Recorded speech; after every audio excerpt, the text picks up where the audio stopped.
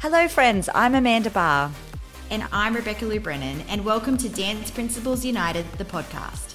Together, we are passionate about helping studio owners with the business of running their studio. Join us as we talk everything from marketing, systems, studio culture, motherhood, life, and everything in between. This is the Dance Principles United podcast. Hey friends, and welcome to the Dance Principles United podcast. We are so excited that you are joining us today to talk all about staff onboarding. You know, staff onboarding is something that's super important, and we had our incredible studio growth bootcamp today, right, Beck? We had our Q&A, and it was something that came up, and we thought it was a really great time just to kind of dive into it a little bit more deeper and talk about it on this week's podcast. Yeah, I'm super passionate about this topic, and I think there's not enough onboarding with staff, especially with our dance classes and all of the things. And I think that we tend to just say, hi, I'm Beck, hi, and bring them in and they teach the class and that's it. And, you know, I think that's a really, really bad decision for business, because they do need to know how the business works. They need to know all the things. There's so much to teach them. Oh, absolutely. And, you know, when you start any new job, there's always such an onboarding process. And I feel like that doesn't always happen in dance studios. And I think that that's sometimes what the problem is, right? When we hear so many studio owners saying this staff member's not committed, you know, they aren't marking their role, they don't care about our trials, they, didn't show up to concert, or they didn't put their timesheet in properly. You know, all of those complaints that we hear quite often from studio owners about their teachers, so much of that could be fixed with really good onboarding. And that's always my question, right? Like, have you trained them properly on this? Definitely. And one of the things that we talk to our tribe members about and our Studio Growth Club members is, what are the expectations of that staff member from the second they leave their car to the second they get back in their car? Because actually all of those steps are just as important. It shouldn't just be from the second they start teaching their class till the second they finish their class, because there's so much more to it than that. Absolutely, absolutely.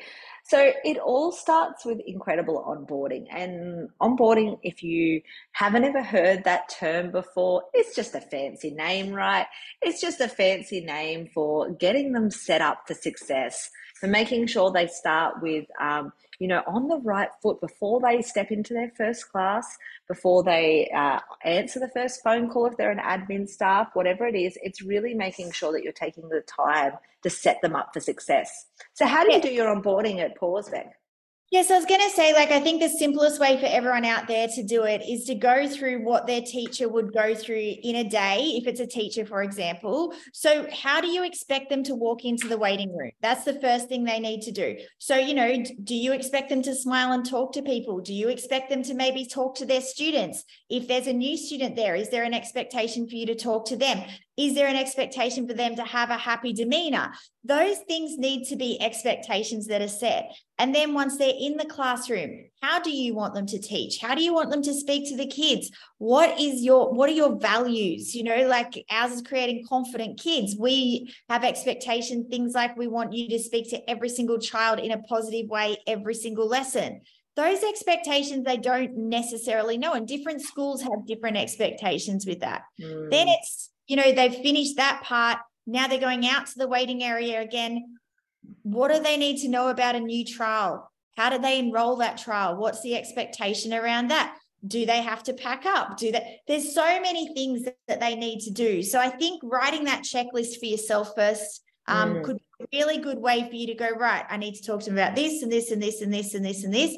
And then in your interview with them, your talk with them before they start kind of thing, you got to go through all of that stuff. I actually talk a lot about the stuff in the interview. I don't know if you would do the same, Amanda, but, I say to them, this is what we're about at this school. This is our expectation. This is how we expect our teachers to teach.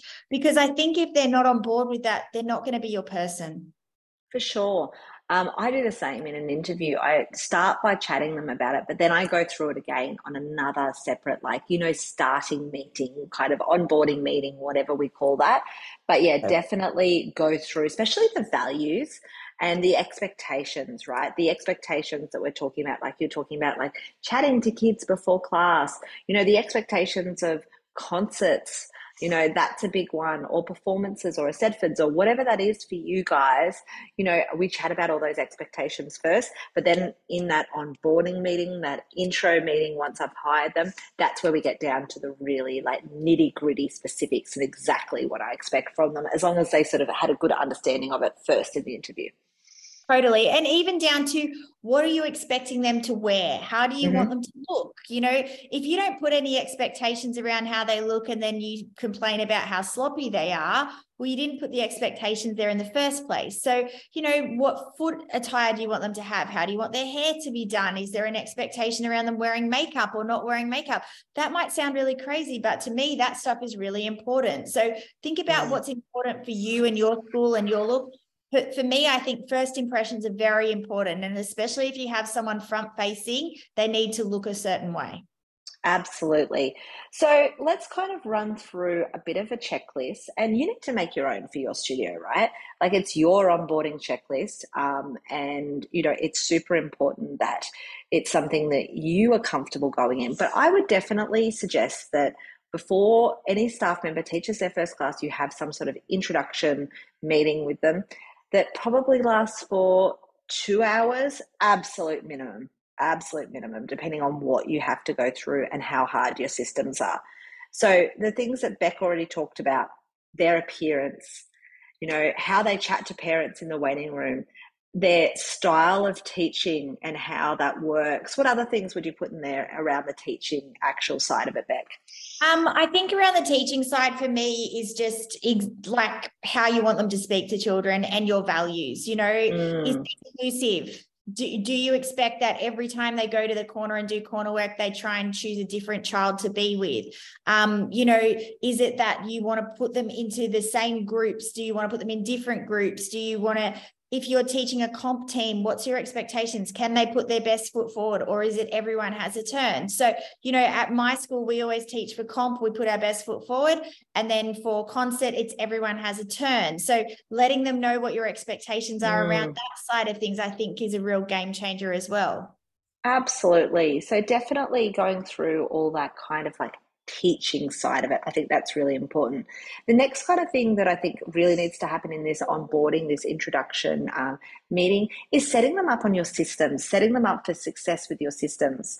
How do you mark your roles? Going through that, teaching them, giving them logins. Do you have a staff communication platform that they might need to use? Getting them set up on that.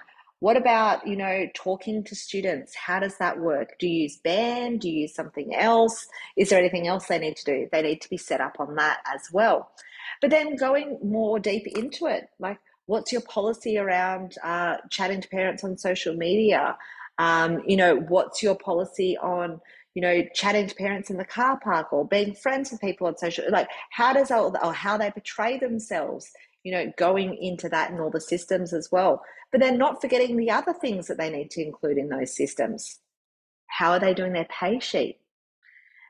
Show them how to do one, how to do their first one. Have you got all their details? Do they know what day it's due and how you want them to set it out? All of those things I think are super important. And then what other systems do you use? Is there a Google Drive that they have to put all their music in? Is there, something that they have to keep notes on or something like that as well? Is there a Slack channel? Is there, there's so many things that each studio uses. And, there's no right or wrong answer. Is there a spreadsheet where they have to put down their song names? It doesn't matter what you do, but it's about setting them up for success so that they have a really great understanding and they learn all these systems. And people aren't just going to learn software in a day, right? No, definitely not. And I think as well, we think that everyone should just know this stuff, but they actually don't.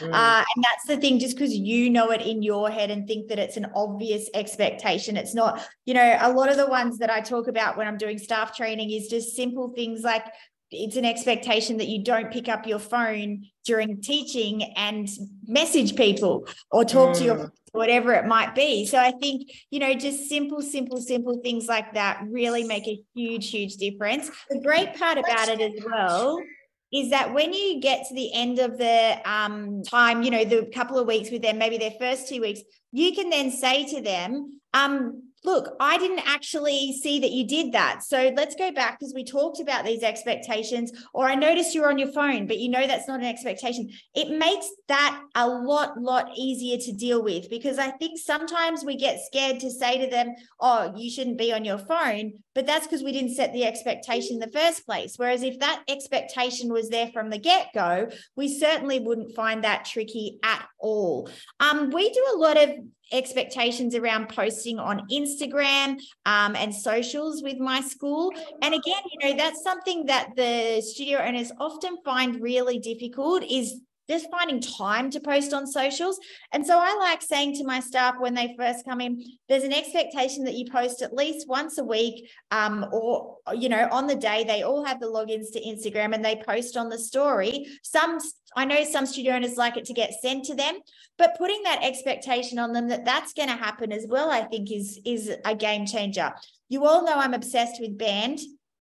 And it's an expectation that my staff post on band every single day. Now, you know, that's a game changer, because parents are actually seeing what those kids are doing in class. They feel like they're more a part of their child's journey. And especially if you're doing things like, you know, hardest worker, or, you know, they can do, oh gosh, my staff are doing the most amazing thing at the moment. I don't even know if I've told you about this, Amanda, but my staff are actually doing this thing at the moment. They've all taken it on board, where they're doing student of the term, so hardest worker of the term in each genre. And that is getting a lot of traction. Parents love it. The kids work really hard now. It's just a simple certificate they get and a post on Instagram, you know, but they love that. They think it's so awesome. And I think that's so cute. Yeah. So, you know, just telling them about that sort of stuff that you want to share out in your community, I think is great as well. Absolutely. And I think that's so important, just to make sure you're setting them up for success and they understand those expectations around that. So we've kind of talked about the teaching side of things, the systems side of things, but also setting them up for success in terms of the additional expectations. I think that's so important. We often hear, you know, concert time and it's the week after concert and studio owners are stressed because the teacher's pay sheet came in or whatever that is. Yeah, that's a big thing. So setting up those expectations early on, super important. You know, if you have a different rate that you pay people for concerts, you know, Beck and I are both very big believers that people should be paid for what they do. And we're very big on that. But you need to set that up. You need to tell them straight off the bat that the expectation is that you are at concert and you will be paid X amount for this. Not just 2 weeks before concert, oh, are you coming? And then they're like, oh, and then them thinking in the back of their head, I wonder if I'm getting paid for this or I'm not. Like, do you know what I mean? There's all this like grey area. Just putting it out there is so much easier. You know, so definitely the expectations around concert, staff training dates, if you have some, you know, perhaps additional comps or anything like that you might require them to be at, rehearsals, you know, fundraisers, you know, whatever that is. Any additional things that they're expected to do, putting that out there early on is so important. I love that. And I think, you know, just again, like to simplify that, guys, just think about your year, think about the things that are going to happen, and then, you know, nut it out that way so it doesn't feel so overwhelming. But there's a lot of events that happen through the year. And as Amanda said, are they expected to be there or not expected? At a comp, for example, and I've made this mistake before, and I've had, you know, 10 staff turn up to a comp and all charge me. And that is a very expensive day for people really to probably be sitting in the audience watching. So when I did that one day, I realized, right, I actually need to tell which staff members, you know, when they're coming, so that they don't all come to one day essentially and they go to different comps. So I've got help at different comps. Give them expectations of the day of what they are supposed to be doing. It's not sit and watch, you know, 6 hours of troop and get paid for it. It's actually come out and run the kids and do a rah with them and then celebrate them when they get off. So putting expectations around that, and then saying to them, I'm also not going to pay you $70 an hour to come out for troop day. I'll pay you an admin of $35 an hour. So explaining that to them, you know, it's those expectations. And when you start doing that, you're going to find that your staff are so much better because you've actually put those expectations there. And I think that's the key, right? Absolutely. You know, if there's anything else additional that you do at your studio, we've talked about comps, concerts, If you get them to run mock exams, if you get them to do reports, we just chatted a bit about reports on our Q&A today as well. If there's anything additional that you require from them, whether it's that they show up 15 minutes before class, whether you're paying them for that or not. I'm not saying which way is right or wrong during this conversation, but just make sure it's clear. I think that's super important. I think that as long as it's all clearly outlined, both your expectations of them and that they understand what they are expected to do and the compensation that they'll be getting from it, it'll save drama down the track. Totally. Now, we've talked a lot about teaching staff. Let's have a chat about our admin staff and some expectations that we want to see from them, because they're really just as important, if not more than important, especially because they're actually dealing with your clients. So a few that pop into my mind, Amanda, is if a client comes in, you acknowledge them immediately and speak to them with a smile instead of continuing to type on your computer. That's a huge one, right? Like, I hate that when you walk into any waiting area for anything and people don't acknowledge you. It just feels rude. Absolutely. And that's all part of that such important training before you start. So, it's so important that you're going through all those things, and you might have a list of things that you love or hate, that you want your staff to do. And it's so important that that's included in that onboarding interview, right? Totally. Another thing that comes to mind that I think people often forget about is always saying to the client, I'm sorry that you feel that way. And actually the client is always right, and really trying to get them on board with that, because I think sometimes they get so angry about things and then tell the client they're wrong. And then that's a great way to lose a client, right? Even Absolutely. If you think they're wrong, even if you know they're wrong, you still have to do that whole, the client is always right kind of thing. Correct. 100%. Yeah. And I think there's so much to go through in there. And, there's so many important things that you need to be, training your staff with. But I think that onboarding interview as well is really about the values, right? And it's what is important to you as a studio owner that you want to see carried across. I think that's so important. And that's what you're talking about, that great customer service, right? That's what's important to you, is that value. And it's so important that they're on board with that. They're excited about that they get the importance of that in your business. Totally. And obviously you need to train them in, your enrollment system and all of that sort of stuff. But to me, I feel like that customer service needs to be absolutely paramount with not just them, but your teachers as well. Absolutely. The way that you want them to speak to parents, all the things. A great way to start this as well is to write out your values. Have you ever done that? What are your values? What do you want your school to feel like? A lot of values that we hear is family, integrity. There's so many you can do. I mean, you can look it up on Google and it'll tell you all the values that you could possibly have, and pick 5 or 6 that are the most important to you and go through that with them and say this is what we're about, because that when they know what you're about, they're going to know, okay, it's more important for me to actually smile at that client than it is for me to finish that document or whatever it might be. And I think we need to really focus on always, I think, customer service. Absolutely. So important.